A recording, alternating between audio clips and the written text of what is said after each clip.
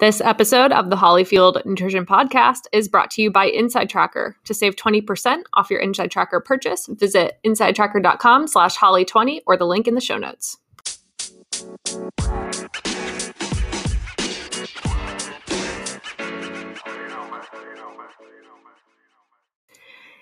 Hey everybody, I am Holly Samuel and I am a registered dietitian, certified personal trainer, master of health education and eating disorders, and of course your podcast host today. And on today's episode, I was super excited to get to chat with Christy Bowman, marathon nutritionist, as you may know her on social media. If you follow me, there's a good chance you also follow her. She's just absolutely wonderful. And I was so pumped to chat with her and her sister, Michelle Baxter, who is the Runner's Plate on social media. If you run, especially if you run in a cold place, you should follow Michelle if you don't already. And these two ladies are sisters, and they are sisters who recently both broke 3 hours in the marathon at the California International Marathon, aka CIM, this past December. Michelle had actually broken 3 hours at CIM last year, but it was Christy's first time breaking 3 hours this year, and they both did it together, which is so cool. I feel like that's just really rare to find two sisters who are both really, serious about running and are also immersed in the running community. Christy works with runners as a dietitian, and Michelle is a running coach. So I was so pumped to reach out to them and to have them on the show to chat about their experience training for and breaking 3 hours, because while they are genetically related and while they did do a lot of things very similarly in terms of following basic, principles that work well for running, like, running a certain mileage or doing certain workouts or fueling a certain way, they both actually did have some different challenges and some different training strategies leading up to this race. So it's just kind of cool to see a very similar outcome with two very different training cycles in people who are sisters. So I was really excited to chat with them about this. So let's just dive right into today's episode. Hello, Christy and Michelle, and welcome to the Hollyfield Nutrition Podcast. I'm so excited to have you both here today. And I want you guys to introduce yourselves so that people can start to identify voice with name, since you guys do sound alike and this is an audio recording. So I'll kind of call you out first.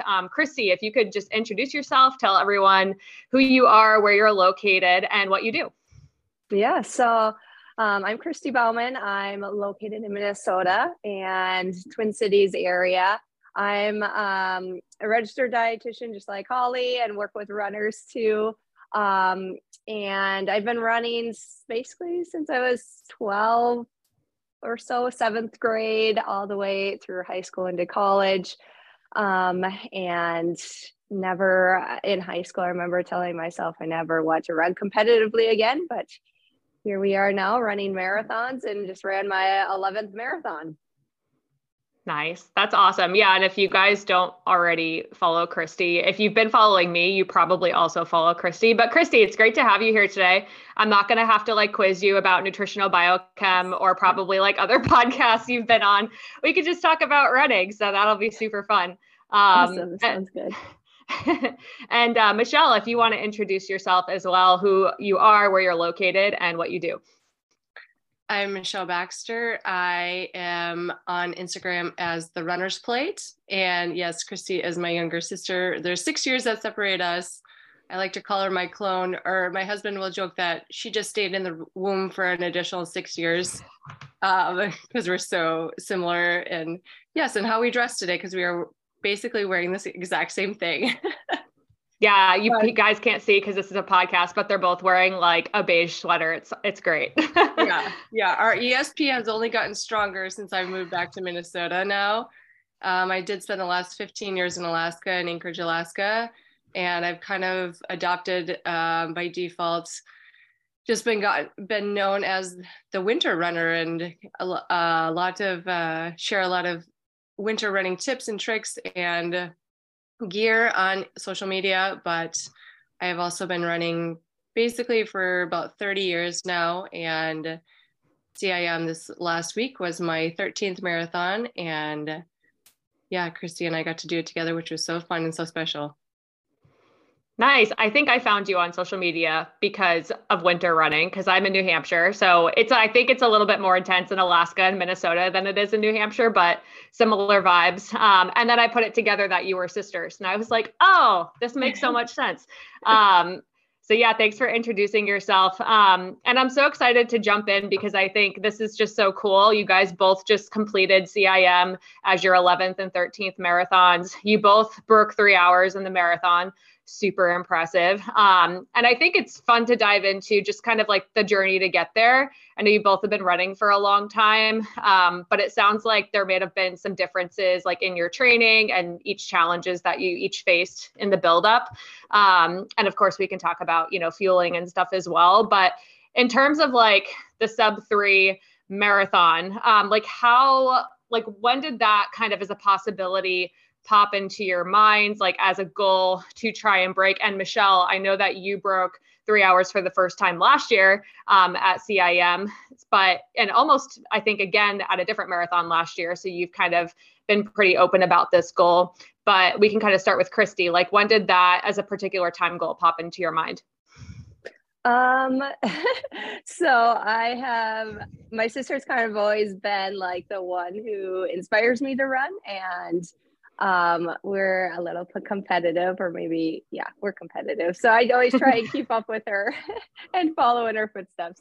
So I know she had been working to try and break 3 a lot longer, but then pretty much, I guess I would say after Boston this last year, I really didn't know how I would run 8 months postpartum, but did really well. That was actually my first time training with a run coach, and was like, well, now is my chance to try and break 3 hours. I might as well go for it.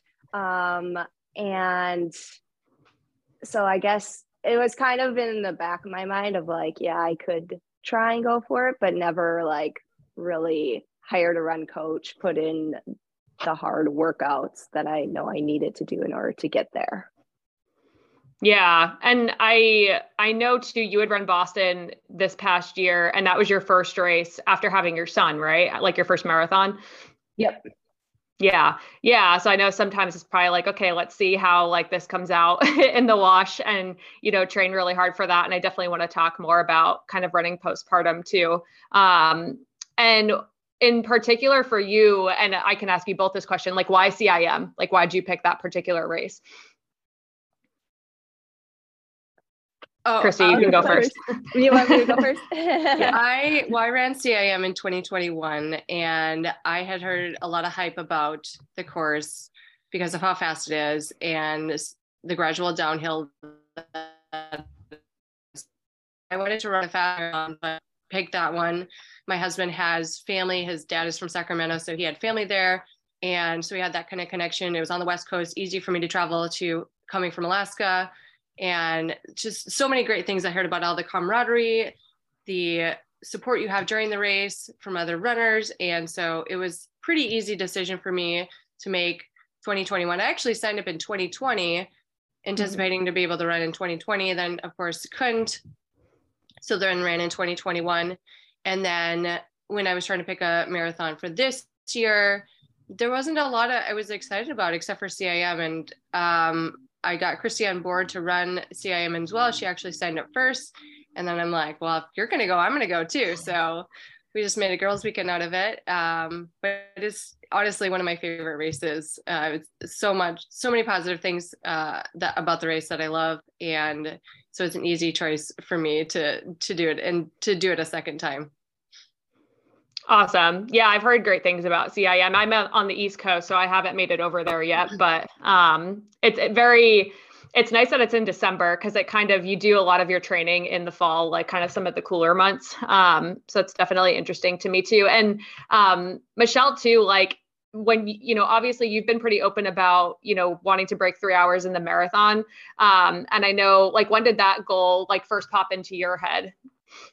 So my journey to get to a sub 3 hour marathon took 8 years. And so when I'm always reminding people that it if you don't succeed, it took me 5 tries before I actually did it. So unlike Christy on her first try, there was many failed attempts. I mean, failed, of course. I had PRs along the way. I made progress. I knew that I was getting closer, but still, to get that sub 3, it took me 8 years, 2 babies, and 5 attempts. So it started 9 years ago when my coach, who was actually got this idea in my head before she was my coach, but she and I were talking, we had met through our blogs. She lives here in Minnesota, and I had gone to see her. And she's like, she had followed my progress through my blog, saw the workouts I was doing, but must have seen that I still had a lot of potential. And at the time, my PR was 3:17. And she said, I really think you could break 3 hours in the marathon. I hadn't had anybody believe in me like that. I mean, I had coaches I loved in high school and college, but nobody that really, really believed in me. So for her to say that to me meant a lot. And after I had my first son, we started working together. I made a lot of progress. And the first attempt, it was over 70 degrees, 70+% humidity, very, very warm. And coming from Alaska, I didn't even have the opportunity to heat train or anything like that. So did not do well. And then, gosh, had another son in there, COVID year, couple more attempts, ran 3:01 at one point in time, 75 seconds too slow. And then finally got it in 2021 at CIM last year. That's awesome. Yeah. And I think that's just important as a message too. Like, you know, each marathon training cycle is not wasted, even if like the goal, you know, doesn't kind of come to fruition with the time. And, you know, you kind of did have that, you know, it looked like a breakthrough, but really was a long time coming with all of that consistency that you put in. And Christy, just to ask you too, like, you know, you had your son, you had signed up for Boston, like how, like when you kind of were like, I'm going to do CIM, you know, I think I can break 3 hours. How did you go about like allowing yourself to have that goal, but also be flexible kind of with the bit of the roller coaster that postpartum training can be? And I know you also did it with a group too. So tell us about like that choice. Yeah. So after Boston, I like to take time off. And I think I took close to a month off of barely doing any running, and then kind of reevaluate it. And I knew like if I was going to attempt to run sub 3, I wanted to do it with a group, like to have that motivation, I guess, to train with other people virtually. So I trained with Lift Run Perform. And there's about, I can't remember, 10 plus of us in the group and all across the country. And so I considered doing the Indy sub 3 group. And I think, I don't know, I knew like CIM sounded a little bit more enticing just because Michelle had ran it, and knew that it was a good fast course as well. And so and then it gave me a little extra time. I think it was a month of extra training too, which I knew would help. And yeah, to be honest, like I didn't know if I could run sub 3, but I was like, I might as well try and see how close I can get type of thing. And even going into the race, I was like, I think I can be around 3, but I'm not sure if I can break it.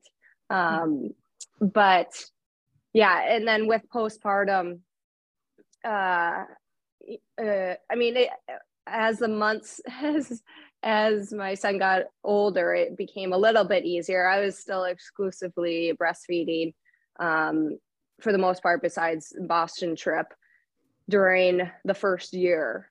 But you know, it becomes a little challenging with like, you know, especially running in the morning. I would get up early to feed him before going out the door, put him back down to sleep, and then get my run in. Luckily, my husband's work schedule was flexible, so that allowed for me to come back a little bit later, and so he worked from home.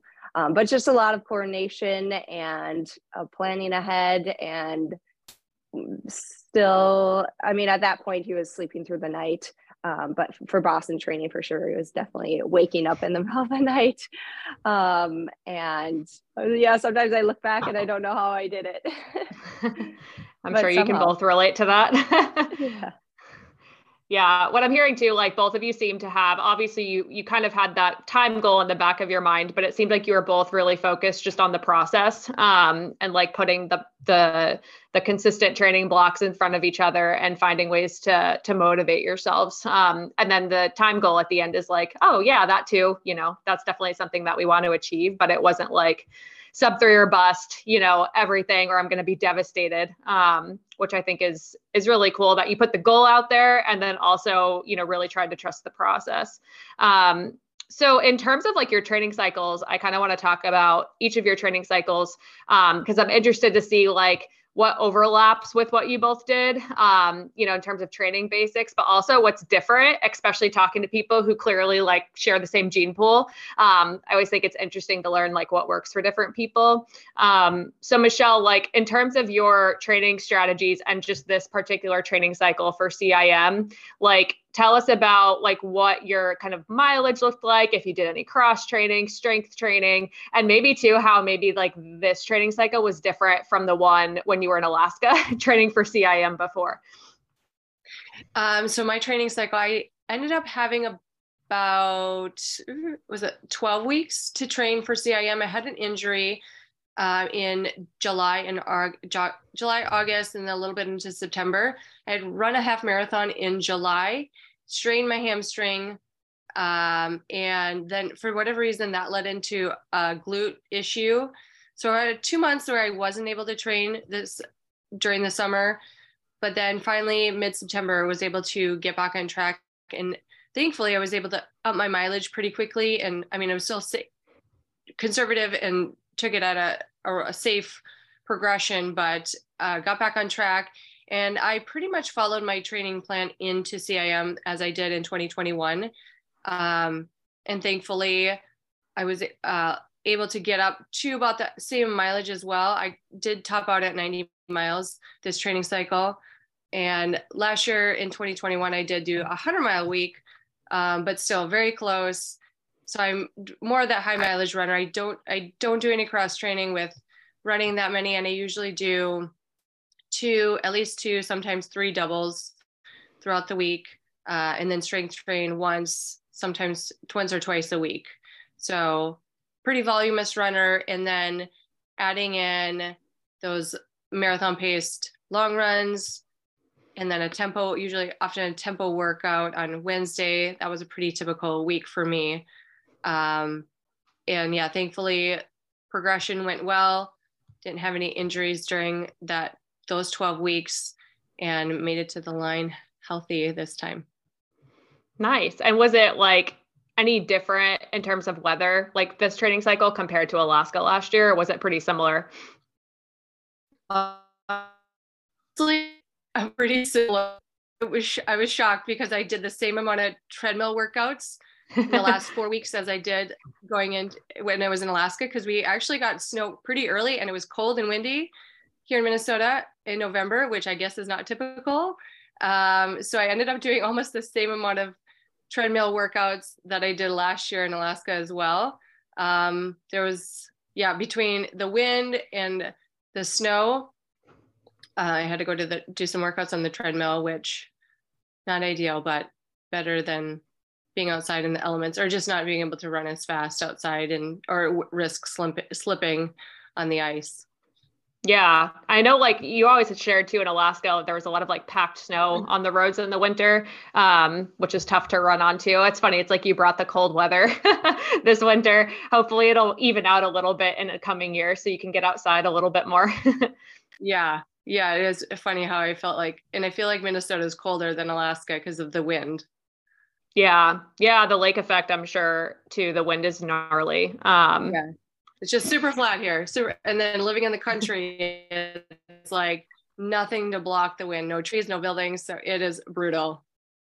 Yeah.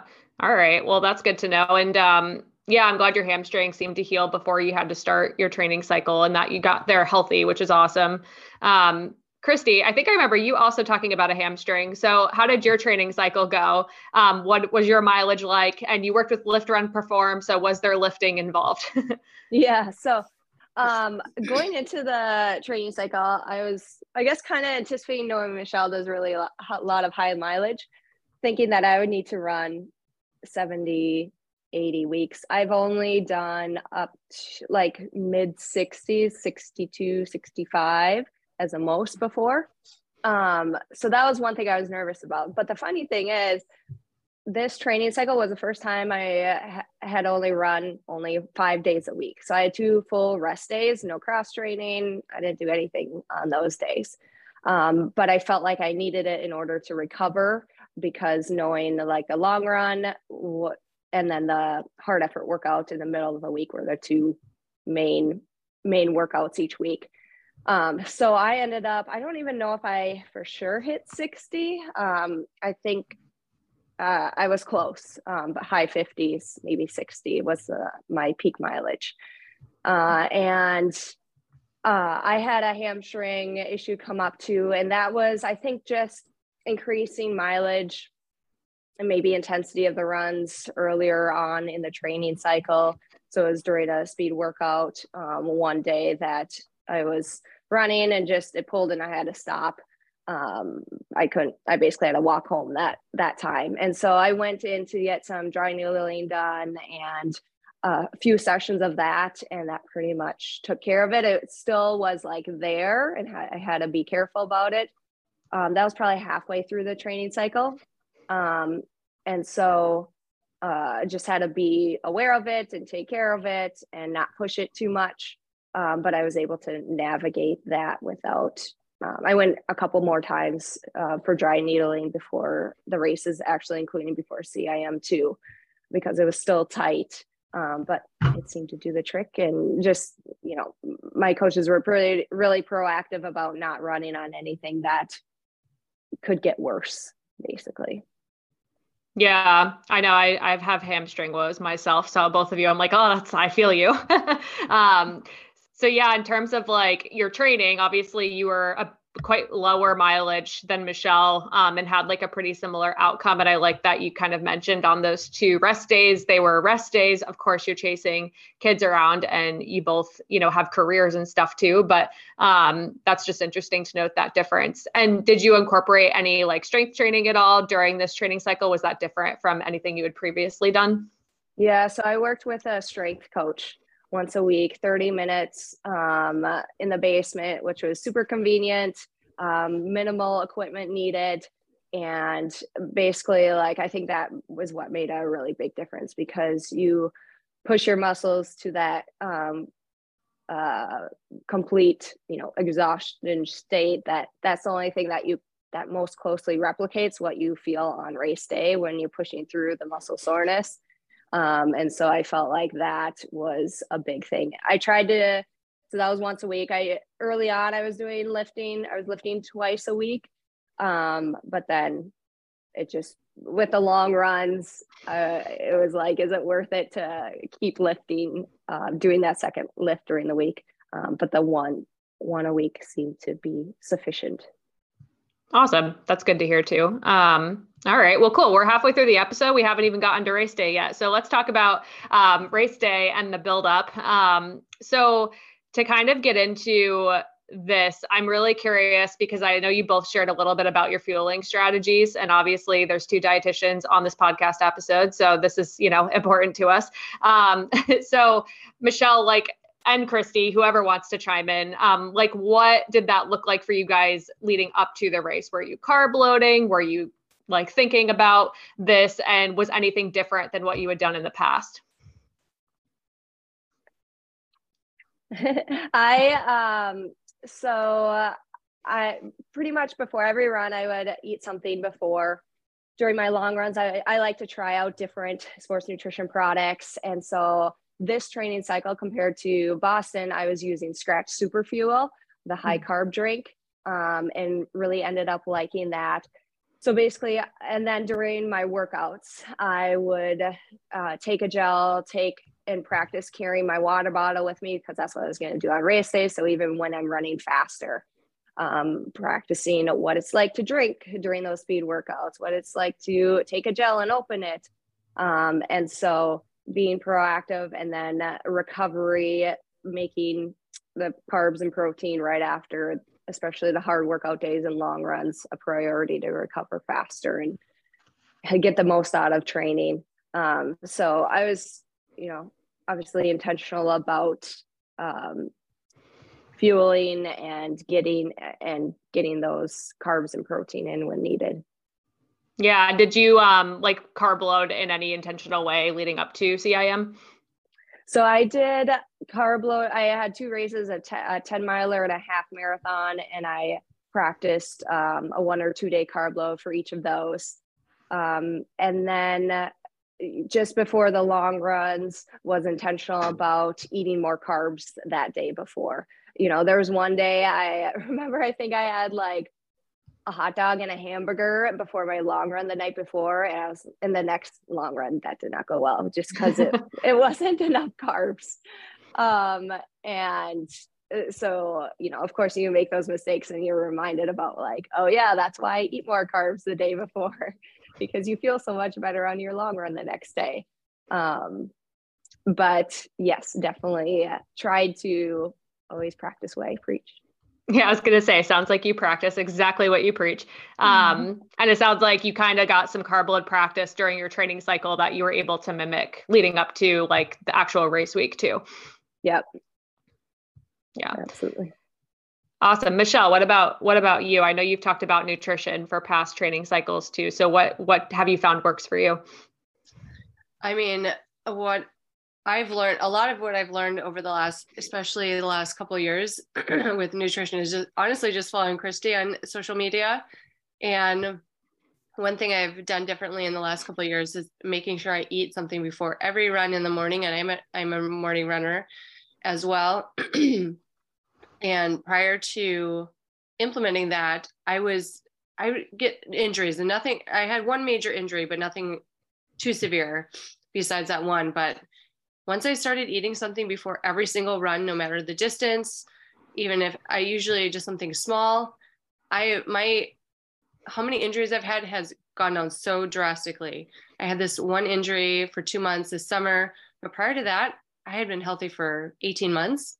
And that had not happened in the past for me. So implementing that was a huge game changer for me. And then prior to CIM, we did do a 3-day carb load, and doing that carb load is honestly makes such a difference for me 20 miles and on. Like I can actually pick up the pace. I don't get tired. I don't hit the wall.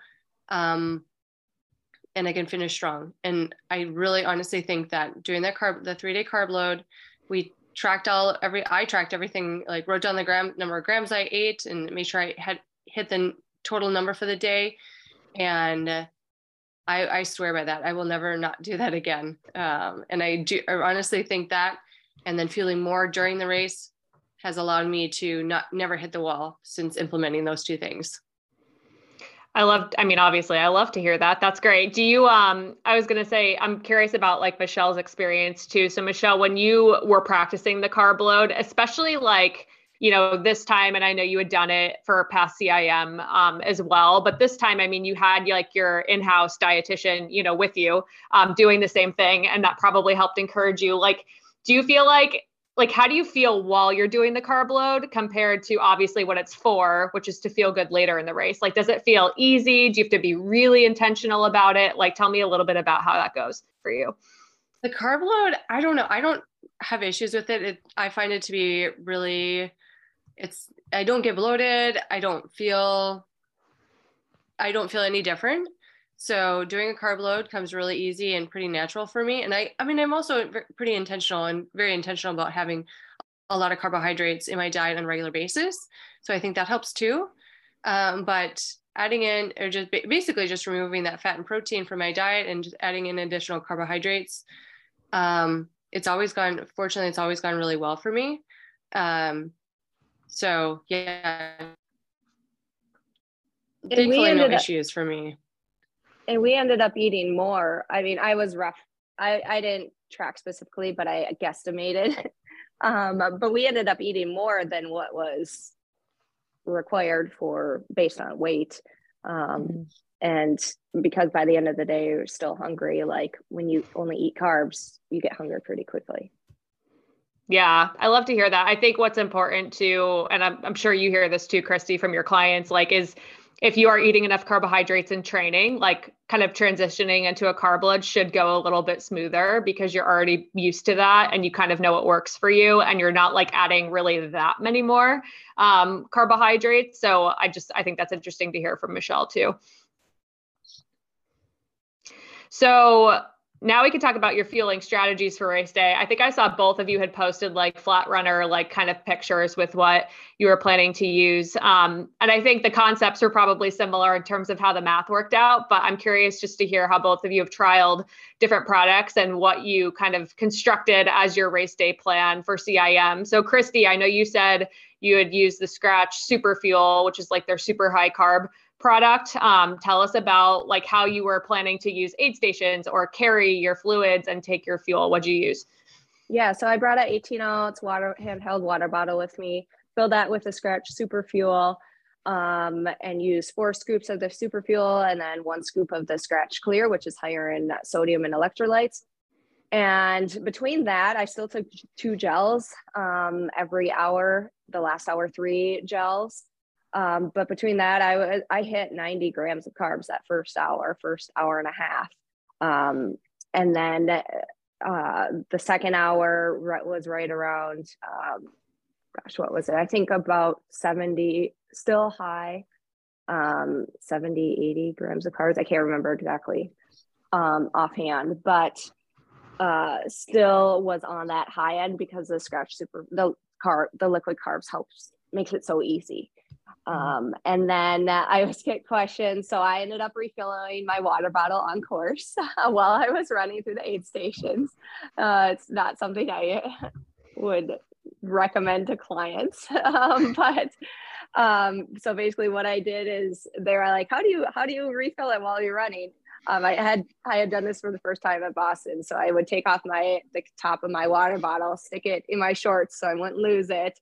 And then as I approach the stations, grab as many cups as possible and pour it into my water bottle. And then grab the top again and screw it back on, hoping that I don't drop it because I did do that in Boston. And I would do that after the halfway point. And then basically the aid stations were every 2 miles. And by the 2 miles, I had drank those fluids. So I would need to do it again. There's one station that I skipped, but that's kind of how I got through it. And then I brought salt tabs, the fast stick, the fast chews, salt stick fast chews as well. Just because I know I'm a salty sweater and I've had issues of my foot cramping, the arch of my foot cramping in the past. I did notice like during the race, my hand cramped up when I was like holding onto a gel and would try and throw it. And so like to that, for me, that was a sign that like, okay, I'm already starting to cramp. I need to be proactive. So I'd take the salt stick fast chews. I start taking those the second half of the race after I ran out of the Skratch because I knew I was getting less electrolytes for my beverage. And then I was using Maurten Huma Plus gels, which are higher in electrolytes. Maurten's really low. And then the GU Roctane, which is also higher in electrolytes. But the Maurten, since that doesn't really have much electrolytes, I wanted some extra as well. So I had the salt sticks for that too. Let's take a minute to hear a word from our sponsor for this episode, which is Inside Tracker. I love having Inside Tracker as a sponsor of the podcast. I have been using Inside Tracker for, I don't even know, 3-4 years now. They have just been such a key cornerstone to me understanding more about my own body and being able to help my clients on a more deeper level live healthy, athletic lives and reach their athletic goals. Inside Tracker was created by experts in aging, genetics, and biometric data from Harvard, Tufts, and MIT. Inside Tracker provides personalized health analysis and clear recommendations, plus an action plan on how to live healthier longer. And they calculate your biological age, the rate at which you're aging compared to your chronological age, as well as ways to lower your biological age via their algorithm. And the thing I love the most about Inside Tracker is that they give you recommendations on things you can control to optimize your health, like nutrition, supplementation if you have deficiencies and need a little bit of support there, workouts, and other lifestyle choices. And I really love using Inside Tracker as a way to just check under the hood, see how things are running when things are going well. And also if I'm not feeling my greatest, and then be able to identify the root cause of why that is happening and put together a plan to feel better for myself and for my clients. So if you want to save 20% off on your next Inside Tracker purchase, you can visit the link in the show notes. I love that. I'm cracking up because I use the same products. I'm like Huma Plus, Morton, Scratch. Yes, all of those things. So I love this. I've actually heard, I can't remember who it was. I've heard of like another pretty fast runner do like the same like strategy with her bottle at aid stations. And I just like, for anyone who's hesitant to carry fluids because you think it'll slow you down, like there's people running sub 3-hour marathons, like filling their bottles with cups, and multitasking. So, I mean, practice it, obviously in training so you don't get too flustered, but I think that's awesome and really like outside the box. So well done. And Michelle, what about you? What was your fueling strategy? Did you also do some gymnastics at the aid stations? No, I did not carry a water bottle. I just use the aid stations for my hydration. I am not a particularly heavy sweater or salty sweater. So with it being right around 50 degrees at CIM, that's perfect for me. I can use the aid stations. It's enough if I can get a couple of gulps at each aid station. I took fluids at most aid stations, whether it was noon or water. That I do fine with that. And then as far as my gels, I took a gel every 30 minutes. So I took a total of 5 gels, and I like to vary my brands that I use. I just get tired of eating the same thing. I get questions why I have so many different brands. I just get tired of eating the same thing in the same flavor. So I like to vary it. I used Goo Roctane. That's one of my favorites. Used a Morton, Yuken, actually 2 Roctane, and then a Huma. So I have a wide variety. I don't know if there's any science behind it, but just being able to use each brand's proprietary blend of ingredients or their different types of sugars, I don't know if that helps or not. Definitely isn't hurting me. So that's what I do and what works for me. Yeah, I've always loved that, like looking at your flat runners. I'm like, what flavors do we have? Like we have like an espresso, we have pineapple, like there's the flavorless Morton. And I think that's a great strategy, especially if you kind of are like, I just don't want to take like the same flavor over and over again. That can be tough during a race. So, I mean, hey, that seems to work great for you. So, and at the aid stations, were you doing like the water and I think they had noon endurance at CIM? Yeah, I would alternate depending upon kind of what I felt like drinking. The noon endurance, I didn't get a lot of it, so I didn't really count that towards my calories, but I would just kind of flip-flop between the two depending upon what I was craving. Gotcha. Nice. Awesome. Well, now I want to talk about your race day, like actual pacing plans and what your race plan was. So I mean, whoever wants to answer, were you both planning to run together, like, or was that not part of the plan? Because obviously you guys finished like within a minute of each other. Yeah, honestly, we didn't really intentionally talk about it. I was thinking about this the other day. We never really intentionally talked about whether we were going to run together, but just talking about what our pace plan strategy was. I knew I wanted to go out a little bit faster than Chrissy did. And thinking having run a sub 3-hour marathon already, I kind of knew that I could probably do it again. And I knew Christy wasn't really quite sure if she was going to be able to. So we ran, I remember seeing her only for about 1.5 miles next to me. And then we just got separated. I mean, there's so many people that you're running with at CIM. On Strava, it had me running with 200 people in the race. So, and I don't know how wide that span is that they use, but still, I mean, there's just so many people. So I saw her for a little bit. She was running with her virtual training group. But we did find each other at the start. We had separated once we got to the start, and then found each other in the corral again. And then so started side by side, but didn't run too much of it together. She doesn't like it when I talk to her. So even if we did run next to each other, I won't forget. She was finishing a half marathon. I was like jogging, or I was running beside her for a little bit to encourage her to finish. And she is like, after she finished, she's like, don't do that again. I don't like it. Communication is key. So yeah, we only ran together a little bit, and really didn't have intentions of, if it happened, it happened. But no, I mean, we basically knew we were going to be running our own races and our own paces throughout that. That's good. That's always good to establish like beforehand. I know as you said, you didn't really establish that beforehand, but at least you kind of understood that like you weren't going to be running and chatting the whole time. Yeah. We just like ESP signaled and sent an ESP signal to each other, and we kind of knew. Yeah, you're running like spiritually together. I think that's awesome. I had a client who ran with her husband at CIM, and she was like, we're going to run the whole thing together. And it was her first marathon. And I was like, okay, so have you done that before? Like, do you guys have a strategy? Because some people, one person's the talker and the other person wants them to shut up. But if it's your husband, you're too nice to say so. So like, and she was like, oh no, we have a whole strategy. Like, we're going to be fine. And then they end up being fine. But it's good because when I run with my husband too, like we don't talk to each other. We're just like running in the same space together. So, when Michelle, when my husband and I run together, it's like one chance to talk, because he's not a runner, so I have to slow down. So it's easy for me to talk, and where he's huffing and puffing, and he's the talker in a relationship. And so it's like my one time to actually talk, and he can't talk. That's awesome. That's awesome. You're just like, blah, blah, blah, blah, blah. And he's like nodding along.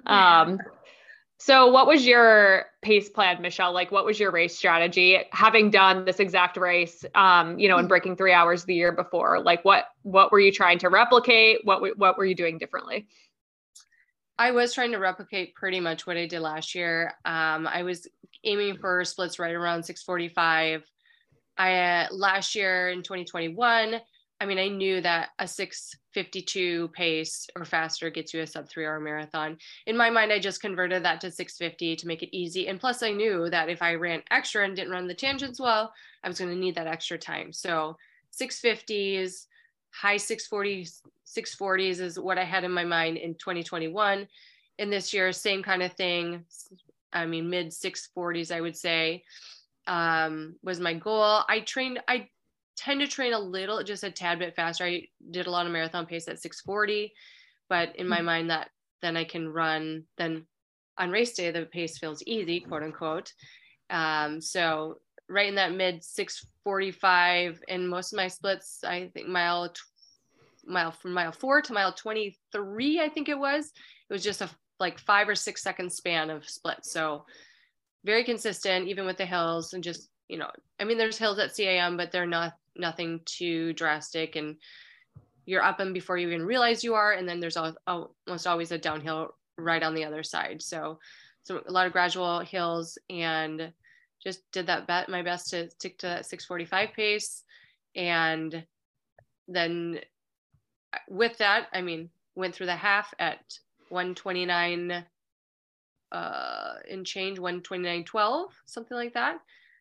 So I knew that set me up for that was a good time. And then ran with the carb load, being able to not hit, avoid hitting the wall at mile 20. I was able to pick it up and run just a little bit faster those last few miles down into Sacramento and to the capital. Yeah, I looked at your splits that you had posted on your blog, and I was just like, dang, what like a metronome. Like they were so similar. So that's really cool. And especially when the terrain does vary a little bit, that just probably speaks to your fueling and training going into the race. So that's really cool. And then Christy, what about your like race pace strategy? Like, were you planning to run with Lift Run Perform ladies? Like, what was your plan? Yeah, so I knew I don't do well when I start out too fast. Of course, I don't think anyone does, but I knew like that was a big thing. We talked beforehand with my coaches about the other runners who would be right around my pace. And there was about 4 of us that really stuck together the first half. And we kept each other accountable about not telling each other if we were running too fast. We were all going to be about that 650 pace. We were in the 645, 646 pace, I think, early on, which, talking to Michelle, I knew like you had to be below that 650 pace or 652 pace because you're going to run further. So I ran 26.33 miles or so. I did not run the tangents very well. And so, yeah, that was really nice to just have the group of us. And within the group, I kind of like stayed in the back of the pack, really focused on like, okay, my breathing's doing good. I feel like I can keep this pace up. And so I knew like at the halfway point, I crossed at 130. I knew that my plan was to run the second half faster. And I just barely did that. And so then after the halfway point, just still trying to keep up the same pace that I was going all the way along. And, again, once we got into Sacramento, running through the city, mile 22, 24, was able to pick it up. And, again, push through. The only thing that hurt was the muscles, my quads and hamstrings and legs, but be able to push through that and pick up the pace the last mile or so to be able to come in just 4 seconds under. Yay, carbs. Yeah. That's awesome. And did you have any like rough patches at all during the race? Did you feel like there were any parts that were just harder mentally or physically at all, or did it feel pretty smooth? So with the hills, I definitely didn't push through them. Just took it kind of easy. Didn't want to push too hard on them. But besides that, there are some points like the middle of the road, there's little reflectors that stick up. And so like being careful not to step on that. One time I did step on something and rolled my ankle a little bit. Luckily my ankles are strong and I haven't ever sprained them or anything. So then, there's different points of like, oh, my foot is hurting. Oh, this is hurting, but it would go away, luckily. So, but other than that, like I didn't have any GI issues. I didn't have any cramping. Nothing else. My breathing was fine. Like that's something I always find interesting. I feel like I always expect my breathing to be more heavy at the end of the race, but it's like my legs are tired and my breathing is fine. Compared to like when you're doing speed workouts and training where your breathing is a lot heavier. So that was all good. That's awesome. So you were still able to negative split or at least even split pretty closely throughout the race. Yeah, Michelle looks at my splits and she's like, I don't know how you ran sub-3 because some of them, I think the slowest one was 6:58. I had one miler section of that. But there's definitely points where I was running over a 6:52, but somehow it evened out to just be under 3 hours. That's awesome. That's always satisfying. That's like looking at Boston splits. You're like, there's Heartbreak Hill and there's the downhill after. It's like evens itself out sometimes on hills. Michelle, did you have any like rough patches during CIM at all, or was it pretty smooth? Because your pace looked pretty smooth. Yeah, fortunately, I had very short-lived things that pop up. I remember my IT band feeling that a little bit more. I was like, oh no, is this going to turn into something worse? And I mean, other than the normal fatigue and feet just hurt by the end, no, it was pretty smooth sailing. Didn't have any GI issues. Fortunately, that hasn't, I think only one time I've gotten like a little stomach cramp during a race, and otherwise it went well. That's awesome. And at what point did you know that you were going to PR? When I went through the half at 1:29, I was pretty confident I could PR because I had gone through the half in 2021 at 1:30 and change. So it was I think it was about 50 seconds faster this year. But I also knew I would have to pick it up as much as I did in 2021, which my 2021 splits in the last few miles were even faster than they were this year. So I was pretty confident once I went through the half and 1:29 that I could PR.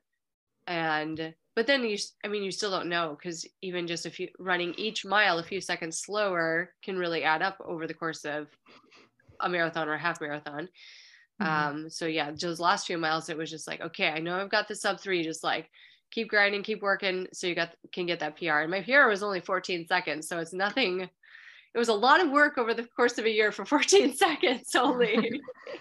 And I mean, that's as I age, I've basically reached, my peak fitness. I mean, there's not really much beyond where I'm at now.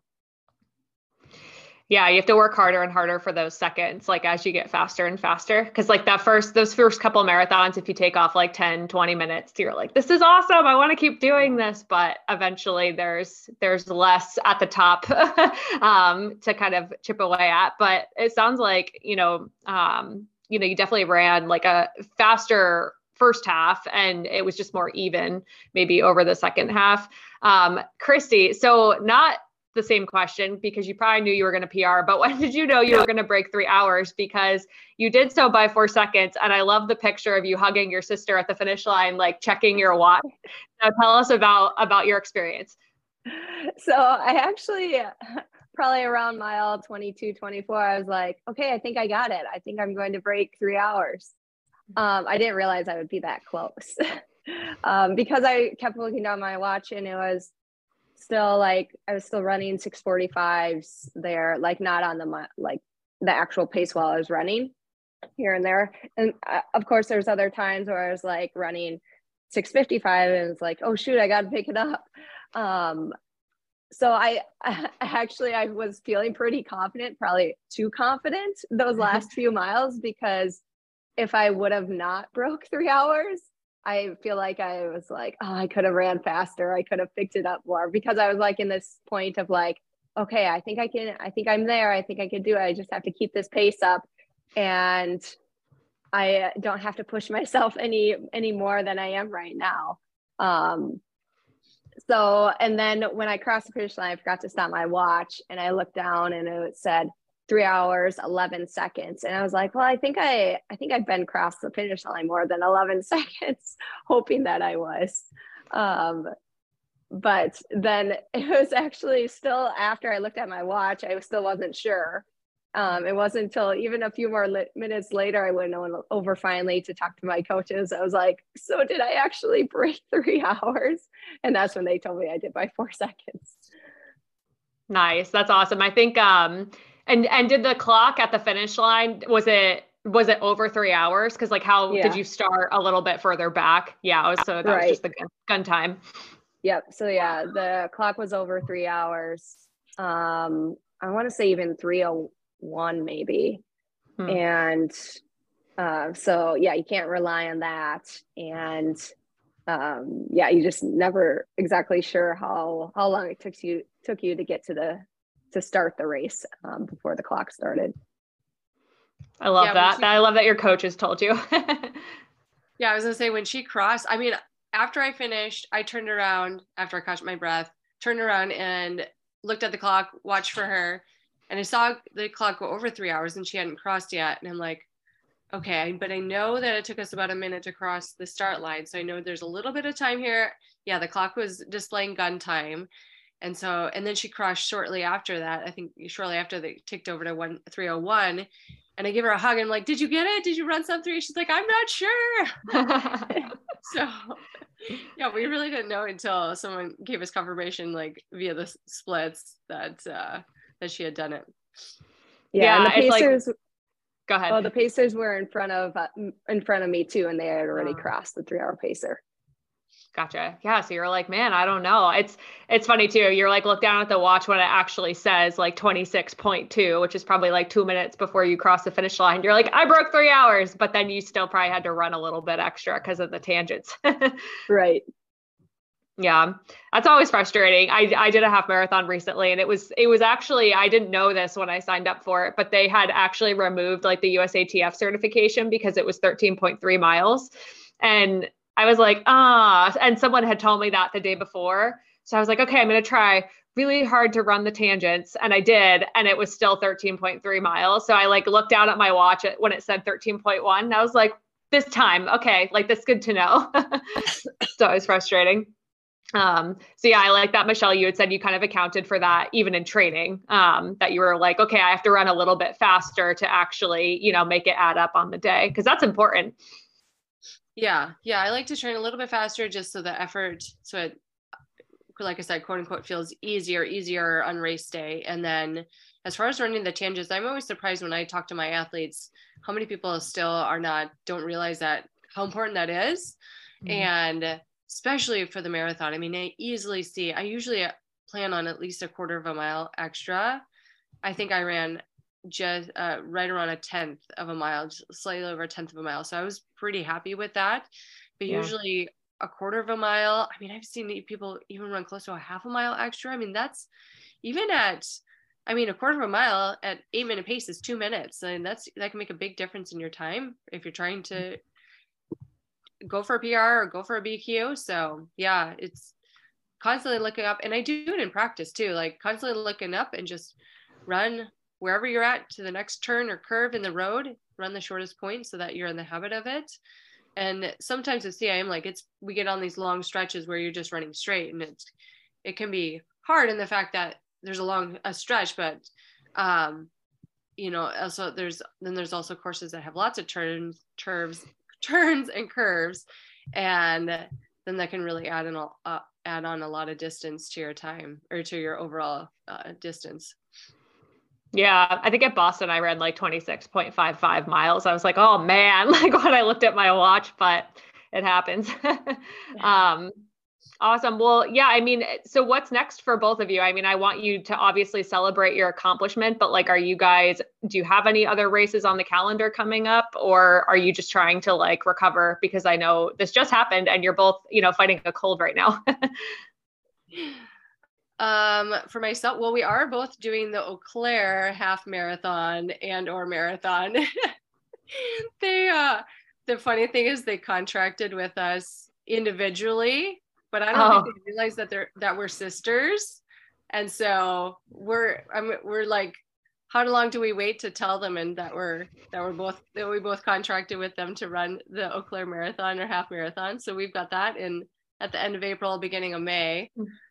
And then as far as myself, I don't know. It's been a whole big shift moving from Alaska to Minnesota. And so in Alaska, I just had my same races that I did every summer.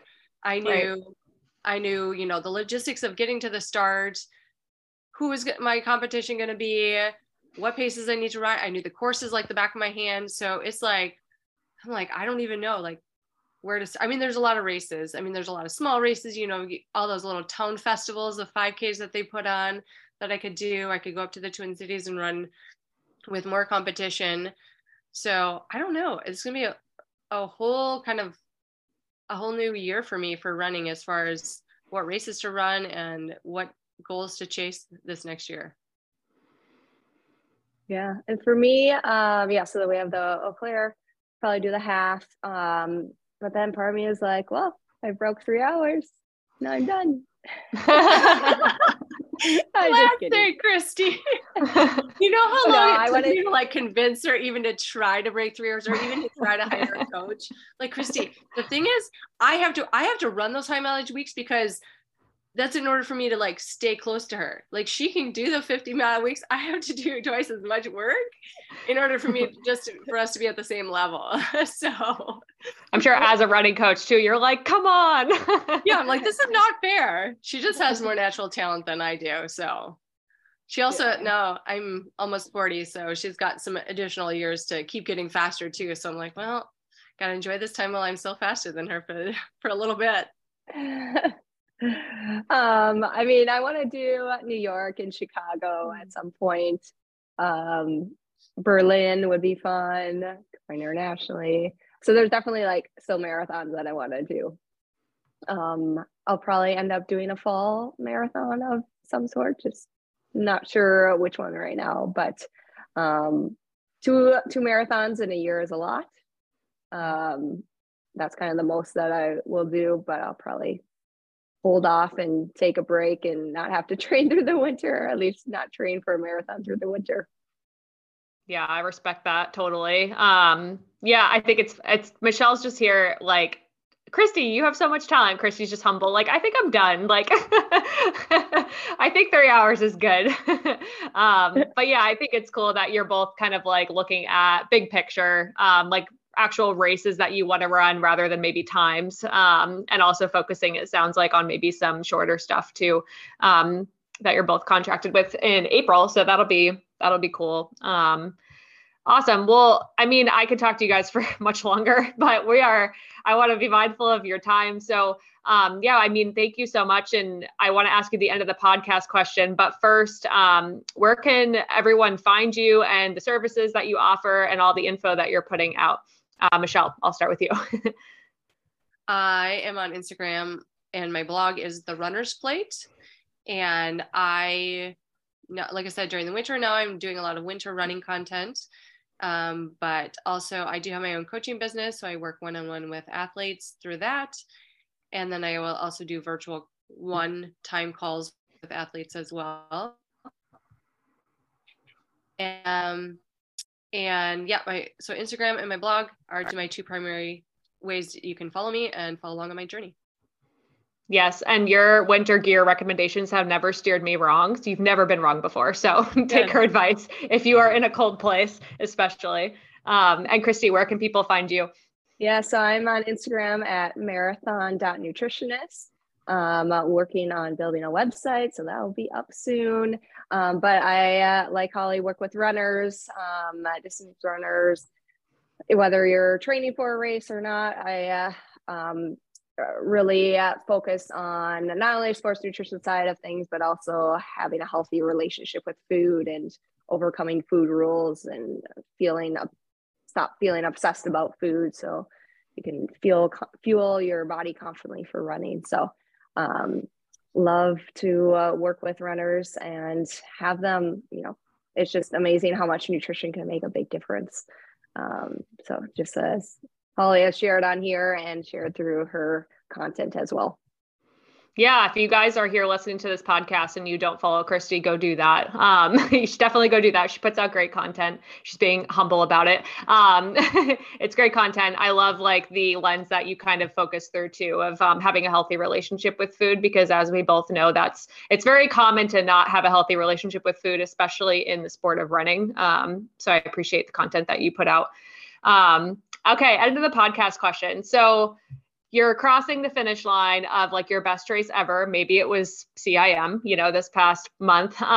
So what song would be playing at the finish line to embody how you're feeling in that victorious moment? Whoever wants to go first can go first. Oh, really? I did not warn them about this. Oh. Well, you don't know, as we're the worst at coming up with songs or knowing artists. Yeah. Probably this just is what our husbands are for. 40s. Yeah, some top 40s really upbeat song. Like a poppy song. That's a really lame answer, but honestly, I don't know song titles. That's okay. There's two types of people. There's people who are like, it's this song by this artist and there's no hesitation. And there's people like, I don't know. I like everything, or I don't listen to music when I run. So you both identify with the second camp. Yeah. That's awesome. Well, I won't put too much pressure on you, but if you do think of something, please let us know. But thank you both so much for coming on the show and recapping your experiences at CIM. Guys, make sure you go follow both of them. They put out great running content, and have a really good rest of your 2022. Thanks, Holly. Thank you. Christy and Michelle, thank you both so much for coming on the show today. You were just absolute joys to talk to, and it was really cool to get to talk to both of you together about your CIM experience. Congrats on your PRs, breaking 3 in the marathon. Michelle for the second time, Christy for the first time, and I hope you guys are enjoying a peaceful and relaxing, hopefully, end to your 2022. If you guys are enjoying the Holly Fueled Nutrition Podcast, I would really appreciate a 5-star rating and review. That is just a great free way for you to support this podcast and all of the free content that I'm able to put out on it. It really helps get the podcast out to other runners so that they can benefit from the information, and it basically makes the podcast more attractive to cool sponsors like Inside Tracker, so that I can keep providing you guys with some discounts on products that I believe in or use myself and with clients, and also as a way for me to be able to keep doing this podcast because it does take a lot of time and effort on my end. And as you guys know, it is not the only thing that I do at Holly Fueled Nutrition. I'm not just a podcaster. I'm also a dietitian. I'm also a personal trainer. I'm also a writer. I'm also a podcaster. I do a lot of things here, and this is just one of them. And it's one of my favorite things to do because I get to talk to amazing guests and put out free content for you guys. So I hope you enjoyed today's episode. I hope that you are having a peaceful rest of your 2022. And if you are not, I hope that you get a period of relaxation in the future. Happy running. Mom deserves the best, and there's no better place to shop for Mother's Day than Whole Foods Market. They're your destination for unbeatable savings, from premium gifts to show-stopping flowers and irresistible desserts. Start by saving 33% with Prime on all body care and candles. Then get a 15-stem bunch of tulips for just $9.99 each with Prime. Round out Mom's menu with festive rosé, irresistible berry chantilly cake, and more special treats. Come celebrate Mother's Day at Whole Foods Market.